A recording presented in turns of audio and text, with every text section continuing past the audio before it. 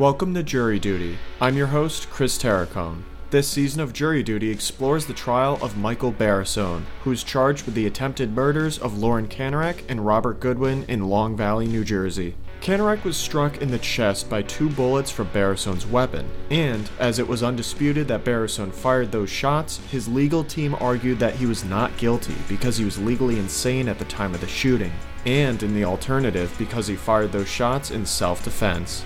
In our last episode, we concluded our look at the testimony of Dr. Stephen Simring, the key defense expert witness who offered evidence supporting the claim that the defendant is not guilty by reason of insanity. On today's installment, we begin to explore the testimony of another defense expert who observed and performed tests on Michael Barisone within 3 months of the shooting and who offers supplemental evidence regarding the defendant's mental state. That's all coming up right after the break.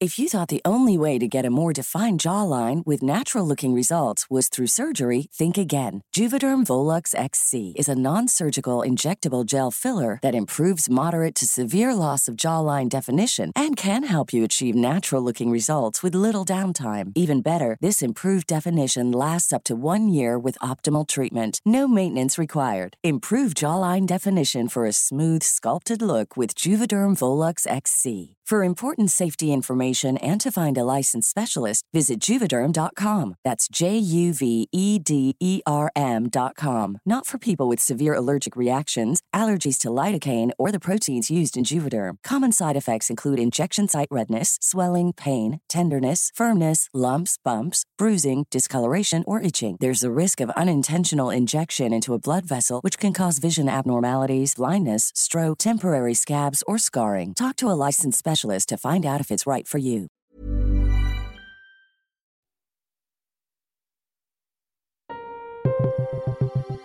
It is early afternoon on April 6, 2022, day 8 of the Barisone trial.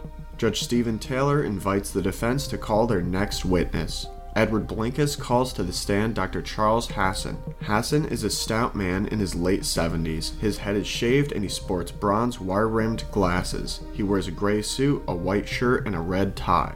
Blinkus again begins his questioning by asking the doctor to offer the jury some biographical information about himself. Where do you currently reside? In New Jersey, Ridgefield, New Jersey. And what's your profession? What do you do for a living? I'm a licensed psychologist in New Jersey and in New York State. And how long have you been a licensed psychologist? Over 30 years. And what's the difference between a psychologist and a psychiatrist? Psychiatrist is an individual who has an MD degree. Psychologist has a PhD. Psychologist doesn't prescribe medication. The difference in the two is, in my opinion, the psychologist has more training in therapy and also in psychological testing. The psychiatrist more has training in the biological bases of mental illness. Now, can you give a brief description of your educational background? Okay. Well, I received my bachelor's and my master's degree in psychology. Subsequently, I went to Boston College. I received a PhD in educational psychology. During the time I was there, I did a internship at a hospital, New England Medical Center. It was an interdisciplinary program with 4 psychiatrists, 4 psychologists, and 4 social workers. While at the Tufts program, my supervisor had just graduated from Rutgers University and did research on infant memory. And I asked her if I could contact her supervisor. I did my dissertation on 11-week-old babies. Okay, can you give us your background with regards to any agencies that you were affiliated with regards to your use of your... Well, for a number of years, I did reports for Hudson County Superior Court, approximately 1,200 to 1,500 reports over a number of years. I was working for the Rossi Group at that time. Subsequently, I became an administrator at Hudson County Jail for 3 years. I saw patients. I had my office on the unit. They were all psychiatric patients there. During the time that I saw the patients and treated them, I also did further reports for the Superior Court. I also worked at a day hospital program for 3 years for aggressive children. I developed the programs there I also worked over 20 years for Social Security Disability, doing disability assessments. They involve psychiatric, psychological, memory, and concentration type of assessments. I also work currently at a long-term care facility in which I'm a neuropsychologist. I provide direct care, and I also go out and interview prospective patients, like at Greystone and other places. I'm part of a team with a mental health director. I'm the chief psychologist on the mental health unit. There's two units there for mental health, one with really severely impaired individuals that have behavioral problems. Many of them have dementia. And then there's other people who have like schizophrenia, schizoaffective disorder, and I work with them too. And I also see other patients throughout the building. Have you ever worked for DIFUS? Yes, I have. What did you do for them? I did psychological assessments for DIFUS for a time. I also worked for the PRU unit. That's the parents' attorneys. And then I also did some work for the guardian ad litem. How about work for either police or correctional officers? Actually, when I worked for the Rossi Group, I did psychological assessments on law enforcement. They were police, firemen, and I also did reports for private police departments. If a police officer was depressed or had some kind of difficulties, I made a recommendation either to allow them to have their weapon or have it taken away for a period of time. I also have done work for different prosecutors' offices and private attorneys. This last year, I did a report for Passaic County Prosecutor's Office on a Kroll case. I appeared in court about 3 times via video, and it was on a complicated Kroll case. In the last 2 years, I did approximately 9 private cases, including that one. Did you ever do any psychology work in the Hudson County Jail? Well, I was the administrator there. I was hired by a psychiatrist. I coordinated all treatment on the unit. I scheduled the psychiatric care, and as I said, I had my office right on the tier with the inmates. During the span of your 30-year career, approximately how many evaluations have you done? Many thousands of evaluations. So I would estimate anywhere between 8,000 and above. And did most of those evaluations involve psychological testing? Yes. Have you ever testified as an expert? Yes, I have in federal and state court in New Jersey and out of state. For both prosecutors' offices and defense? Yes. Judge, at this point, I offer Dr. Hassan as an expert in psychology. Prosecutor, do you have any questions as to the qualifications of Dr. Hassan? Not at this time, Judge. I'll ask him on cross-examination. All right. And do you have any objection to the court qualifying him as an expert in the area of psychology? No, Your Honor.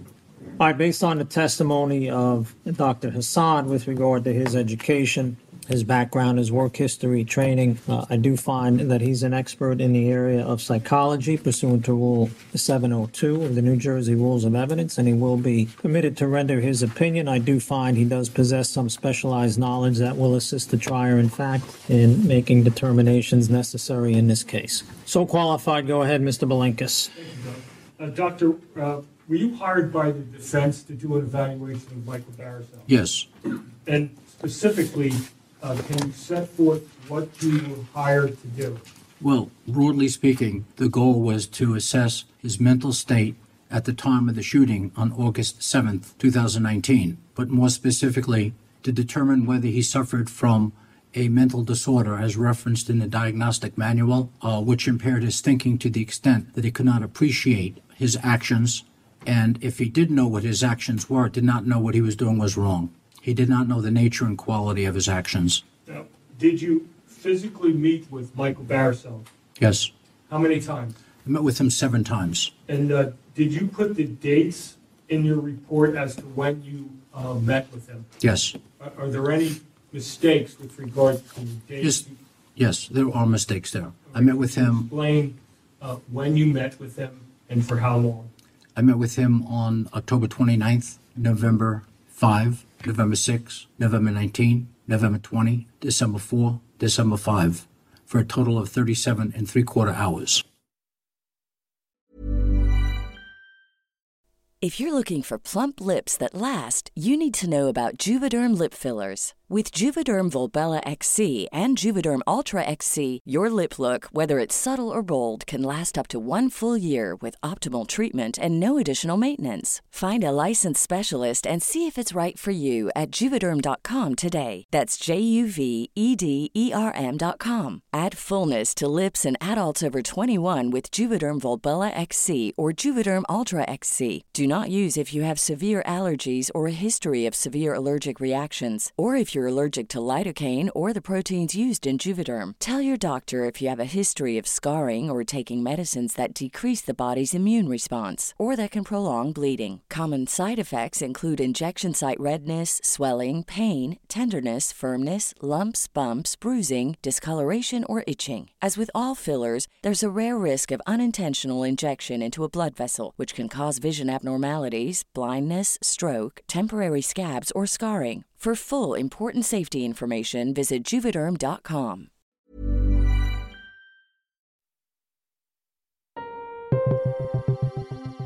After inquiring about Dr. Hassan's methodology for evaluating Michael Barisone with a battery of tests and with personal interviews, defense attorney Edward Belinkus asks the witness about other aspects of his psychological assessment of the defendant.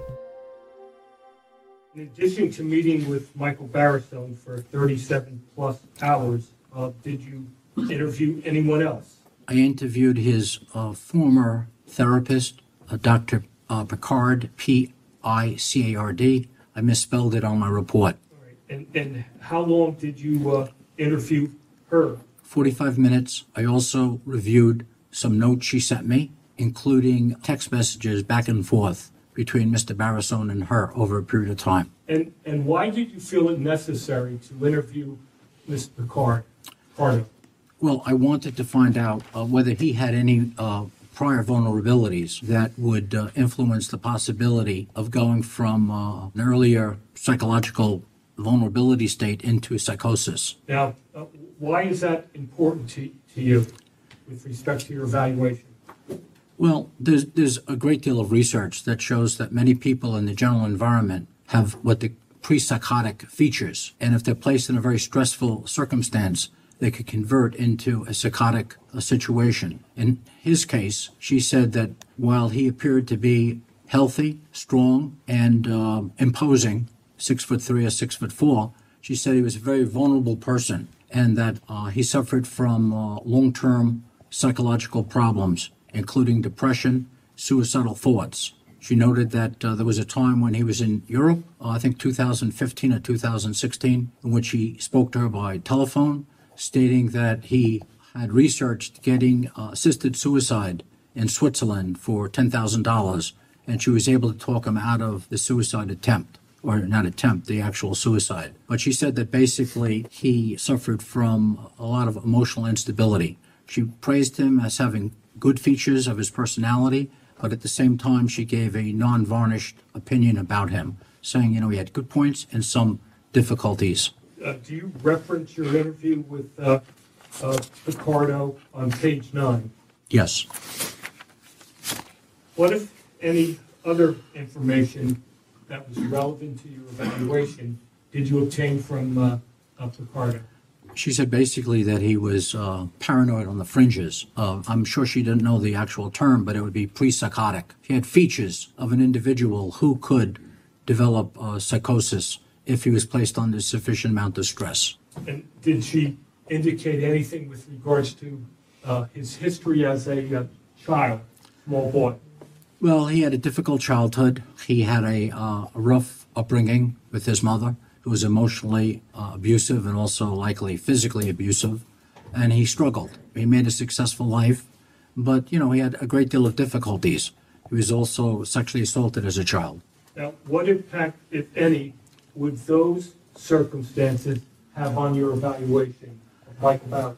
Well, individuals who tend to convert from pre-psychotic to a psychotic state have those features of having emotional instability, having a childhood history of abuse, and also being sexually assaulted. It would be a vulnerability that could magnify the effects of outside pressures. Did Ms. Picardo indicate the length of time that she had treated Michael Barisone on and off? She treated him on and off for 20 years. She said approximately the last 2 years she hadn't treated him, but before that she treated him 6 years earlier for about 3 years straight. In addition to your clinical interviews of Michael Barisone and your interview of Picardo, who was treating Michael Barisone, did you do any psychological testing? Yes, I did personality, cognitive, neuropsychological, but most important, I did validity testing. The validity testing looked at personality tests to see if they were valid, and also at cognitive assessments to see if they were valid, such as memory. With regards to the MMPI-2, what is that? The MMPI-2 is an objective personality test, true-false questions. How many questions are asked? Well, there's a total of 567 true-false questions. I did the MMPI-2. I scored that. And basically it has 10 clinical scales. Each has a different name. So what do those clinical scales measure? They measure psychological problems, such as depression, anxiety, schizophrenia, mania, etc. And do each of those components look at different aspects of someone's personality? Yes, they do. And again, so the jury understands, what are those 10 separate areas that are... Well, the scales have different names, but scale 1 measures somatic complaints, physical complaints. Scale 2 measures depression. Scale 3 measures a concept called hysteria. Scale 4 measures psychopathic deviance. It sounds scary, but it could be made up of family and emotional problems. Scale 5 measures sex identification. Scale 6 measures paranoia. Scale 7, it's called psychasthenia, but it measures anxiety. Scale 8 measures thought disorder of schizophrenia, it's labeled. Scale 9 measures mania. The mean on the test, the middle score, is 50. If you go above 65, it's significant. Every 10 points above that is a standard deviation. And in this particular case, Mr. Barisone scored extremely high on scale 6. He had a T-score of 90. And what is scale 6 again? I forgot. Paranoia, I'm sorry. He scored what on that scale? 90. Can you explain what a score like that means to someone like you in your profession? It means that if we went in this whole building, there would probably be 0.001 people who scored as high as that. It's extremely rare. But the important part about that is that the validity scales did not show any feigning. Okay, now, you mentioned the word validity scales. Can you explain that so the jury can understand what you're talking about? Every test should have validity to see whatever conclusions are made are accurate. If the test doesn't have good validity scales, it can come up with any statement. But on the MMPI, it's basically one of the gold standards in the United States and in the world for testing personality. He did not show feigning. He answered genuinely, honestly, and he had a very high score on paranoia. And then when I looked at the components of paranoia, persecutory ideas, it's called PA1, I believe the score was 105, if I'm not mistaken. That's even higher.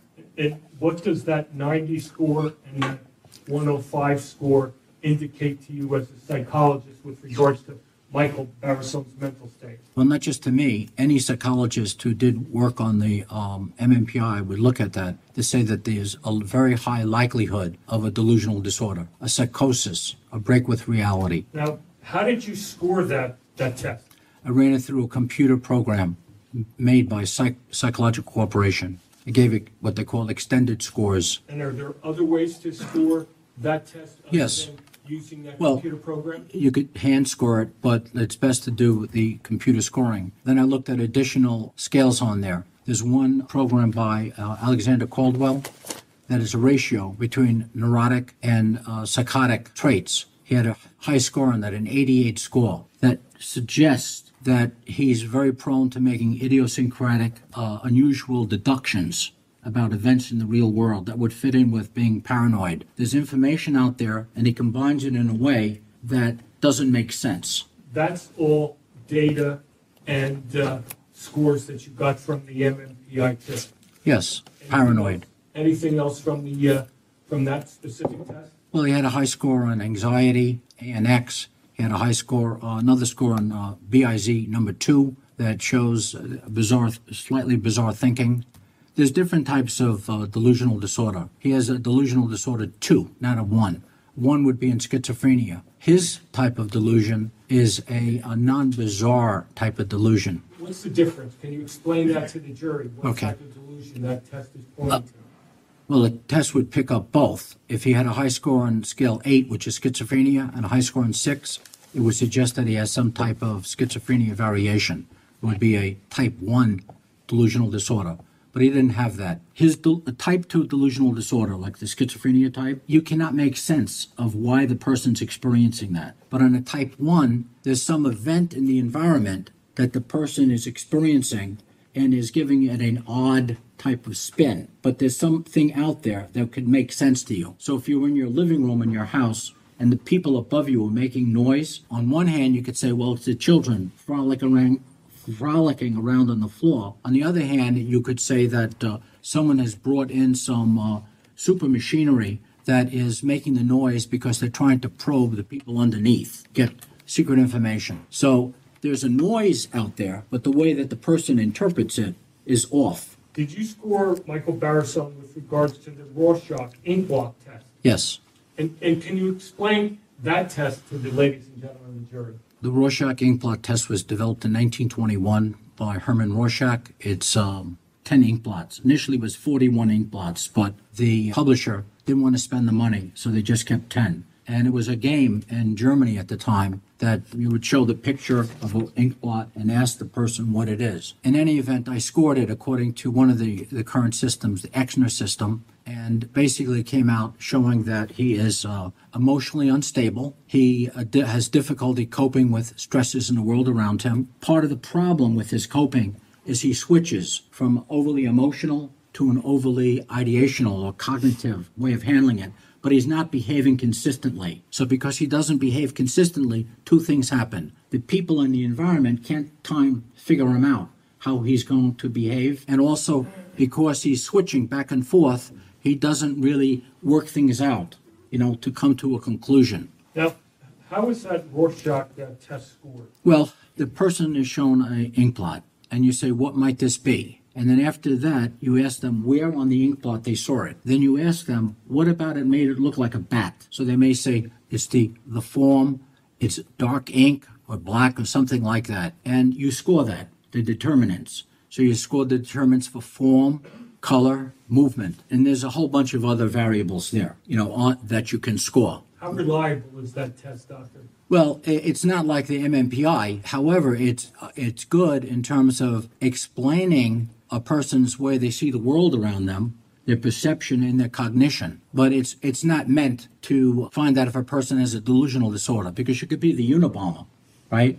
And come up with a very clean profile, because the person could say, well, I saw a bat over here, I saw this that over there. But it doesn't really speak to the issue of the way he's thinking. Is there any validity portion of that test to determine its accuracy?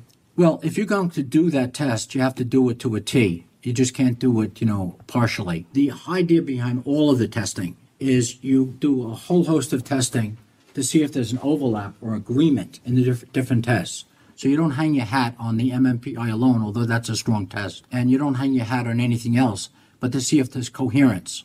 There was coherence between the Rorschach and these other tests that I did. The Rorschach indicated another quality of Mr. Michael was that he has a tendency to put together various pieces of information that are discombobulated and form it together to come up with an idea. It's over-inclusive thinking.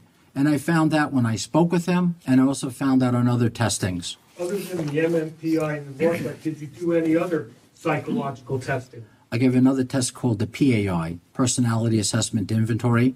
And what is that test?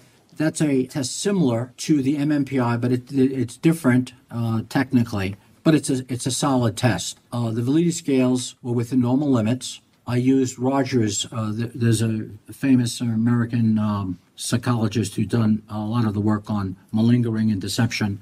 I used his cut scores for that test, and it was genuine, the way he responded. The sum and substance of that test was he was high on paranoid thinking, ideas of persecution, and he showed affective instability. The affective instability was picked up by a possible diagnosis of borderline personality disorder, but that's neither here nor there. The main point is that he had affective instability, where his emotions can be discombobulated kind of quickly under pressure. Did you do any validity testing? Well, it has validity testing on there. One is called the NI. Explain, Jury, what validity testing within a test deals with. Validity testing can determine if an individual is manipulating his responses, whether he's overly reporting pathology or under pathology. It can tell that, right? Give an example so the jury can understand. Well, suppose like I'm trying to, there's no diagnosis of malinger, but suppose I'm trying to feign some... Fake. What you're saying. Fake. If I'm trying to fake something, that test could pick it up. And how does it do that? It has scales that have been, over the years, determined to show that, right? So some scales can pick up whether a person is claiming excessive amount of positive characteristics that most of the people in the world will not claim, like I never lose my temper. There's other things that, there's other ways to do that.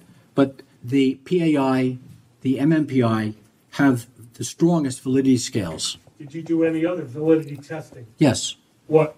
I did a test called the SIRS-2, SIRS-2. It's a revamping of SIRS-1. What they wanted to do is to cut down on false positives. So if someone was, let's say, feigning amnesia or something like that, or feigning some psychiatric condition, they didn't want to have false positives. So what a false positive is, if you go into a jail, there's a magnetometer, and every time you go through it, if it rings, makes a buzz because you have a back problem, you had surgery, metal in your back, that has high sensitivity, but it's not specific. You're not bringing in a gun or anything like that.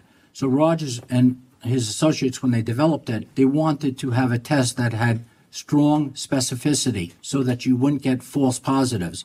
On that particular test, Barisone did not show any feigning. He scored honestly.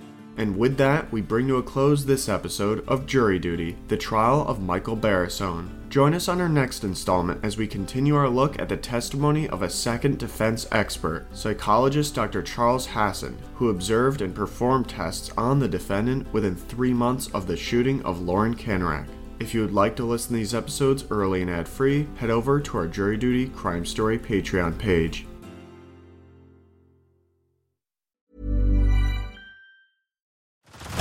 Head over to Hulu this March, where our new shows and movies will keep you streaming all month long. Catch the award-winning movie Poor Things, starring Emma Stone, Mark Ruffalo, and Willem Dafoe. Check out the new documentary, Freaknik, The Wildest Party Never Told, about the iconic Atlanta Street Party. And don't miss FX's Shogun, a reimagining of the epic tale, starring Anna Sawai. So, what are you waiting for? Go stream something new on Hulu.